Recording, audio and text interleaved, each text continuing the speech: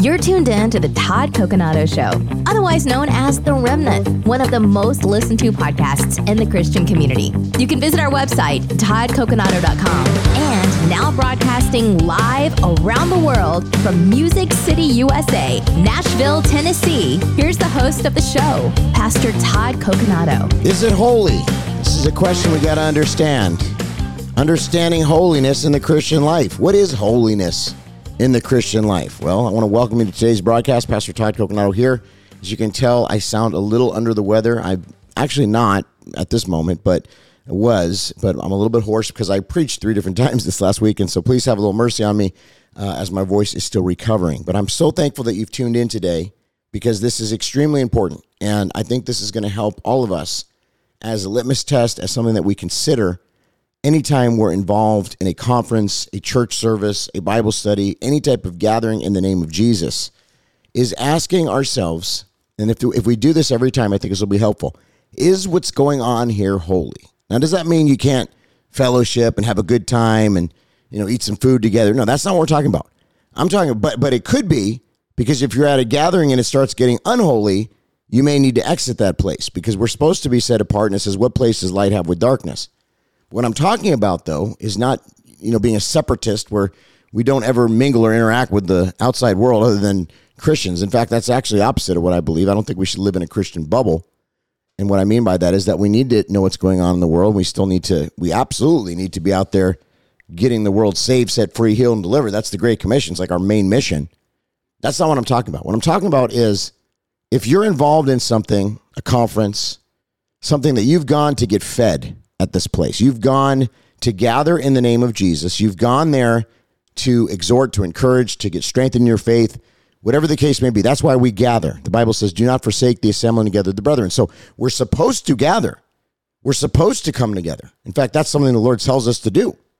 But the question that I ask, and I believe the Holy Spirit's asking in this hour, that we should be asking, we should be inquiring of the Holy Spirit, is this holy? Is what's going on here holy? Because there's a lot of people saying that it's a Christian gathering and you come together and there's really nothing that's glorifying God. It's more a show.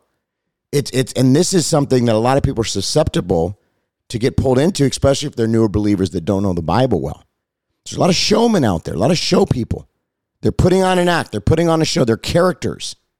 And although we've kind of talked about this in the past, I want to get into this. So what I'm saying is, welcome to It Is Holy. That's today's broadcast. My name is Pastor Todd. If you've never tuned in, Pastor Todd Coconato. So thankful that you're here. And we're going to be exploring what the Bible, specifically the New King James Version, that's where I read out of the New King James, says about holiness and how it applies to our lives as Christians. And we're going to delve into scriptures, and I'm going to give examples to understand what God calls holy and why we are called to be set apart.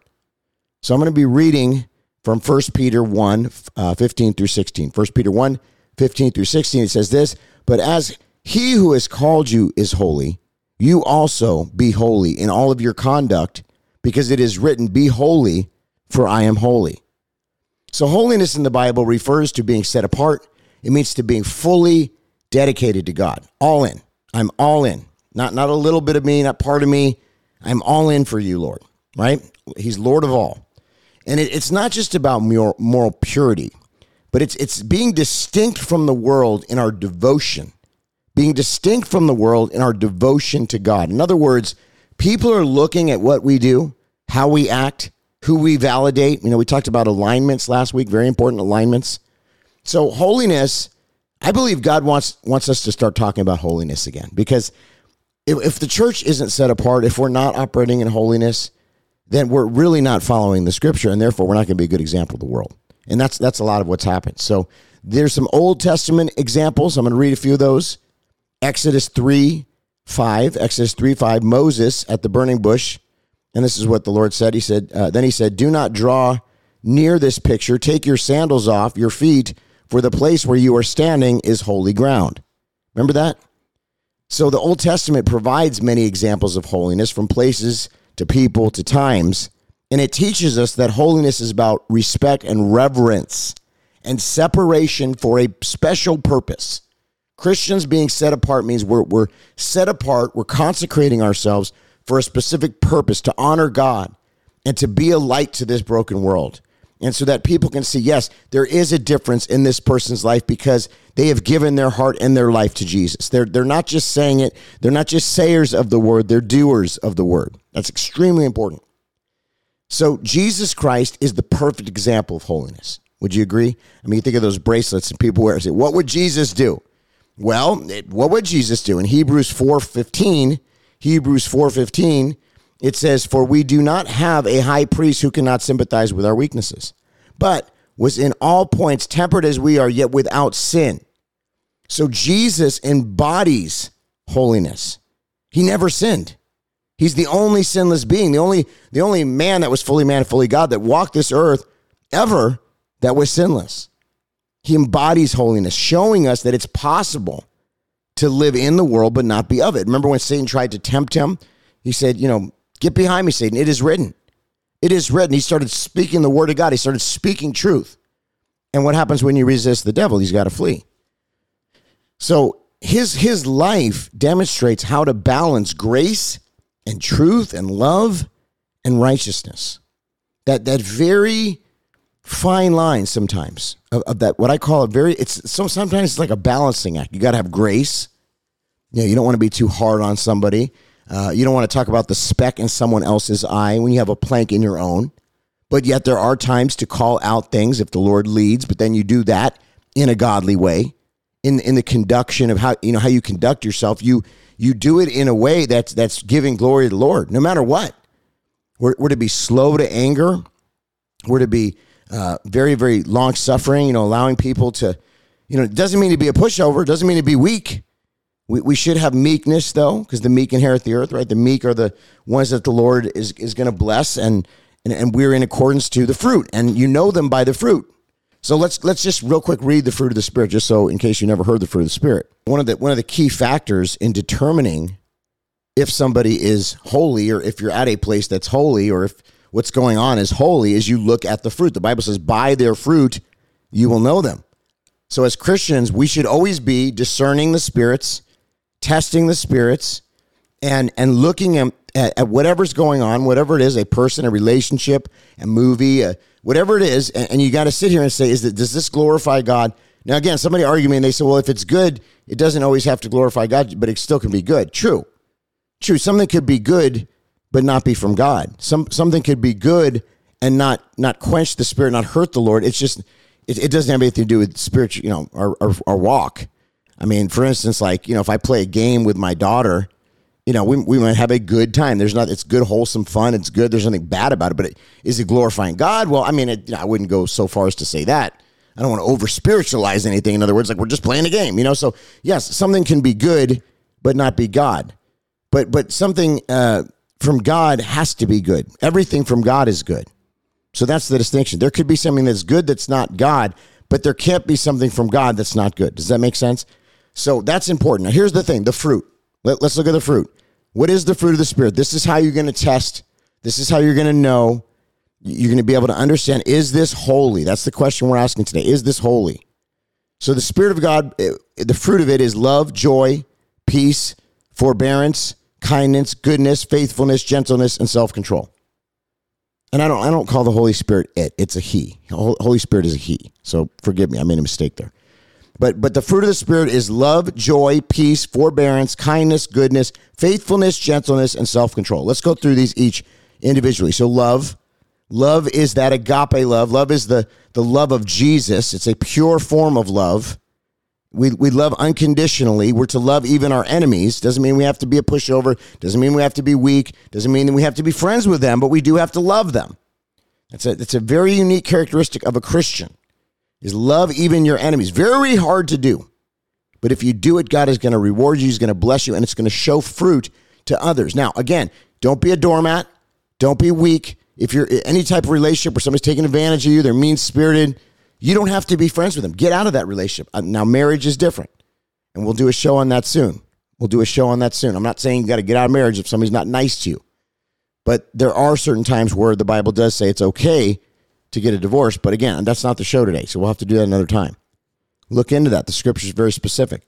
But what I'm talking about is any type of yokage, somebody you're validating, somebody you're listening to, conferences that you're going to, a church that you're sitting at, wherever the case may be, we've got to ask, is this holy ground? Is it holy?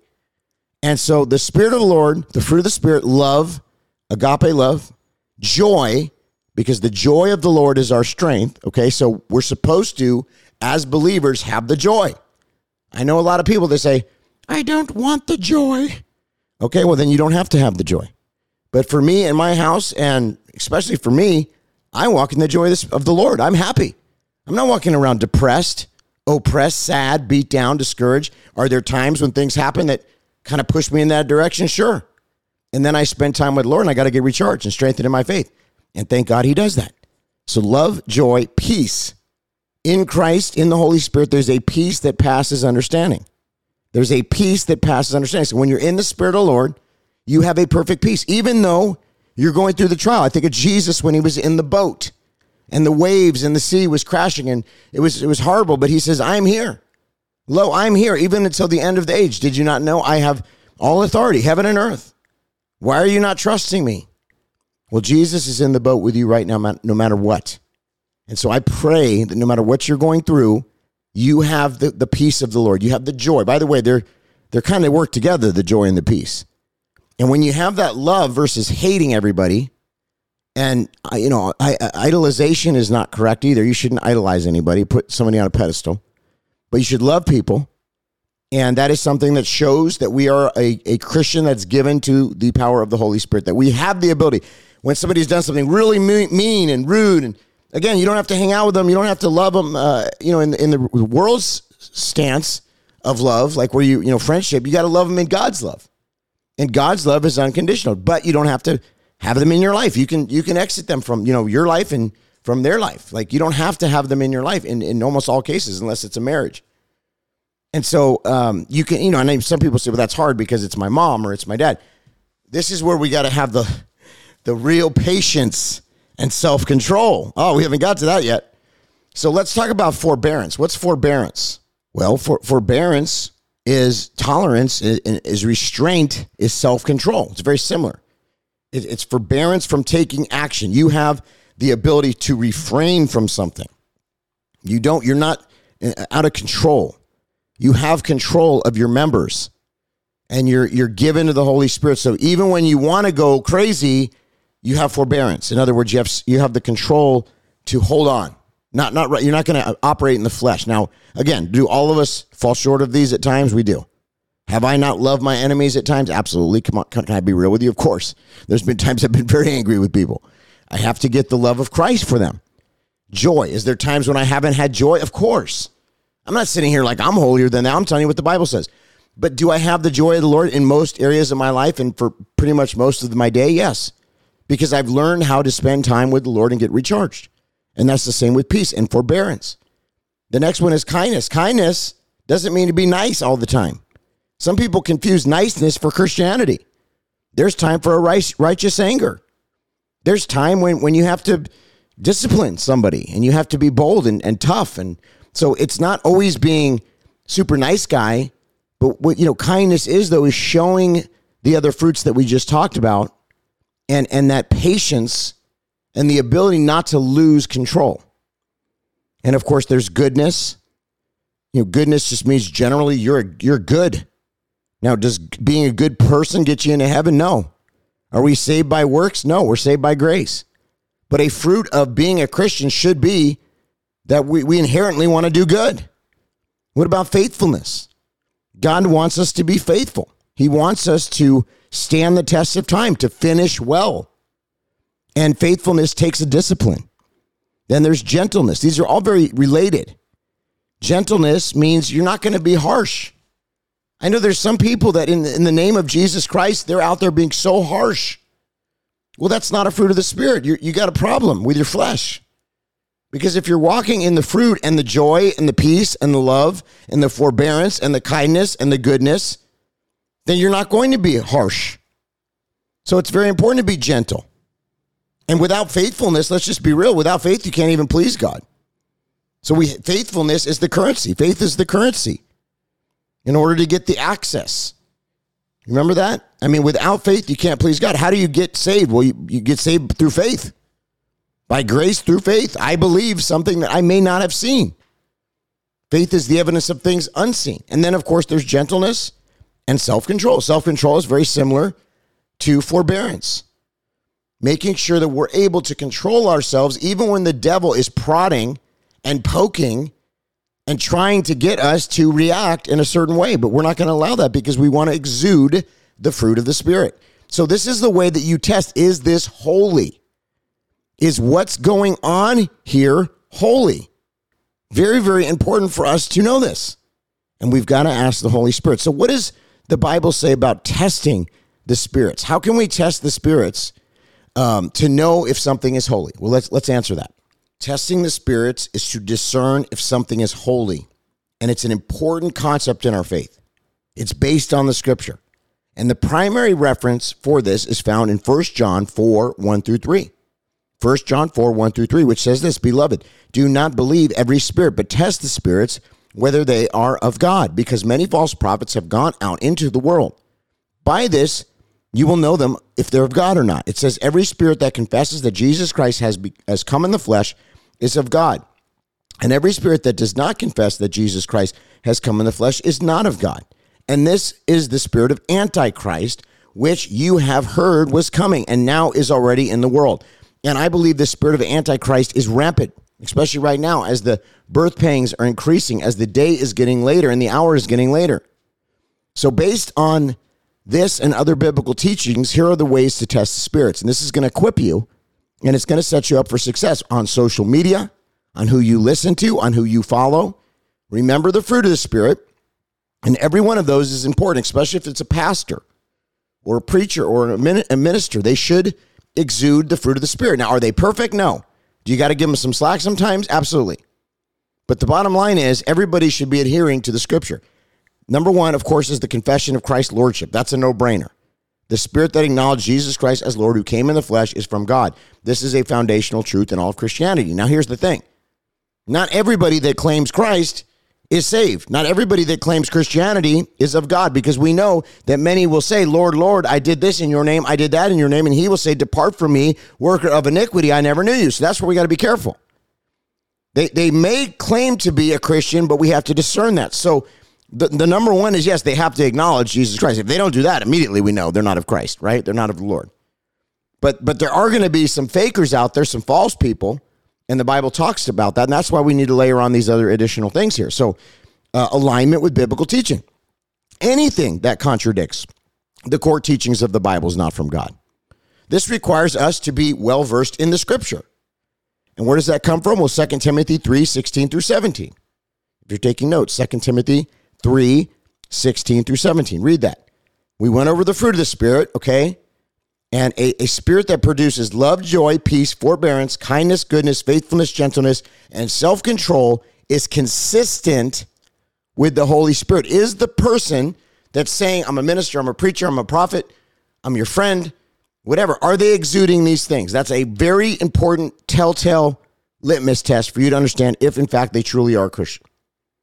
Promotion of righteousness and truth. Number 4, promotion of righteousness and truth. 1 John 3, 7 through 10 emphasizes that one who does what is right and loves their brother or sister is born of God. Spirits that lead towards unrighteousness or deceit or division are not of God. But I want to be careful here, because some people are calling things division that actually aren't division. Because the person who's having the storm around them, it could very well be that they're not walking in the fruit of the Spirit. So when you're walking in the anti-fruit, or there's areas of leaven or compromise in the ministry or whatever it is that you're doing, then that could inherently cause what looks like division, but it's actually just unruliness. It's chaos. And the reason why there's chaos is because a double-minded mind is unstable in all his ways. Does that make sense? So if there's a ministry or something that you're seeing where there's constant chaos around there, and you might be thinking it's people causing division, but you got to ask yourself, is the leader, the head of that ministry, are they teachable? Are they accountable? Are they doing what the scripture says? Are they exuding the fruit of the Spirit? If they're not, then it may not be somebody causing division. It may be their own, in fact, it is probably their own behavior that's causing the uproar and the confusion there. So number 4 was promotion of righteousness and truth. And again, spirits that lead towards unrighteousness or deceit are not of God. Number 5, very important, consistency with character of Christ. Consistency with the character of Christ. Any spirit or teaching should be measured against the character and teachings of Jesus Christ as revealed in the Gospels. And you can look at Philippians 2:5. Philippians 2:5 for that. Edification of the church. Edification of the church. The spirit that works for the edification, unity, and growth of the church in love is from God. That's Ephesians 4:11 through 16. Ephesians 4:11 through 16. Then there's the inner witness of the Holy Spirit. For those who are believers, number 7, the inner witness of the Holy Spirit. For those who are believers, the Holy Spirit within them bears witness to the truth. As Romans 8:16 says, the Spirit himself bears witness with our spirit that we are children of God. So to test the spirits, one must be grounded in the truth of Scripture.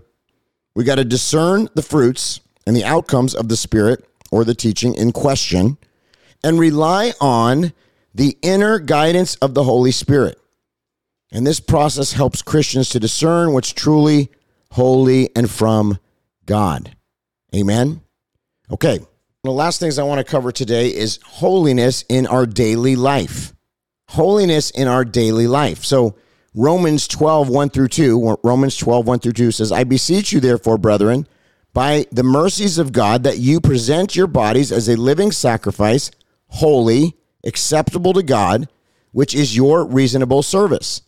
And do not be conformed to this world, but be transformed by the renewing of your mind, that you may prove what is that good and acceptable, perfect will of God. Holiness isn't just for special moments. It's a daily commitment. So I want to talk about some practical ways to live out our holiness in everyday situations, our jobs, our relationships, all of our choices. What are some practical ways to live this out? Okay. Now, as I go over these practical ways, and we only have a few more minutes here left, for practical ways to basically walk out holiness, you got to think about, is the person, the ministry, the church, whatever it is that's in question that you're testing, do they exude these things? Okay. Does the person do these things to your knowledge? Do they have daily prayer and scripture reading? Well, anybody who's in holiness would probably be doing that, or at least desire to, or do for the best that they can. Now, I know your life gets busy, my life gets busy, but every day we should be in prayer, and we should be regularly engaging in prayer, having a two-way conversation with God, and reading the Bible helps us. That's how we grow to align our thoughts and actions with God's will, to know him deeper, and it fosters a deeper relationship with God and the understanding of what holiness is. We should have a lifestyle of worship and also regular fellowship. Some type of fellowship with other believers to sharpen each other in our faith, to be iron that's sharpening iron. And we should come together and worship, and we should also worship on our own. We want to be servants. We demonstrate the love and service to others as Jesus did in a practical expression of holiness. This can be through volunteering at your church. This can be helping people in need, or simply being kind and generous in your daily interactions. And also, you got to support people who are doing those things, like churches. That's why tithing is important. Practicing forgiveness is important. I could do a whole show on that, but we should follow Christ's example in forgiveness, pursuing purity in our thoughts and actions, striving to be morally pure, and to take every thought captive, very important. Have self-control. Exercising self-control is practicing that in all areas like anger, speech, eating, posting online, your interactions with others, the way you operate. You got to repent if you get out of order or you do something foolish. It involves making choices that honor God and reflect his character. We got to speak truth in love. We communicate truthfully yet lovingly in our interactions and with others, and that reflects a balance of grace and truth indicative of a holy lifestyle. We got to be a witness to non-believers. We got to share the love and truth of the gospel with others in a respectful and loving manner. And the key aspect of living holy is actually living what you say. You know what I'm saying? Like, it's not just saying it. You got to live it. Number 9, stewarding your resources. Be responsible yet generous in your use of time, talents, finances. Let it all be for God's glory and for the good of others. And this demonstrates a life that's set apart to him. We got to have regular self-examination and regular repentance. We got to take time to reflect on our life. We got to confess our sins, and we got to make the needed course corrections and changes. And this keeps a believer aligned with God's standards of holiness. Living out holiness is about embodying the character of Christ every day. It's not about achieving perfection, but it is about growing in godliness and reflecting his love and his holiness to everybody around us. Did you get something out of this? I hope you did. I'm going to end it with this, okay? I'm going to end it with this. We've got to understand that holiness has to be a daily thing.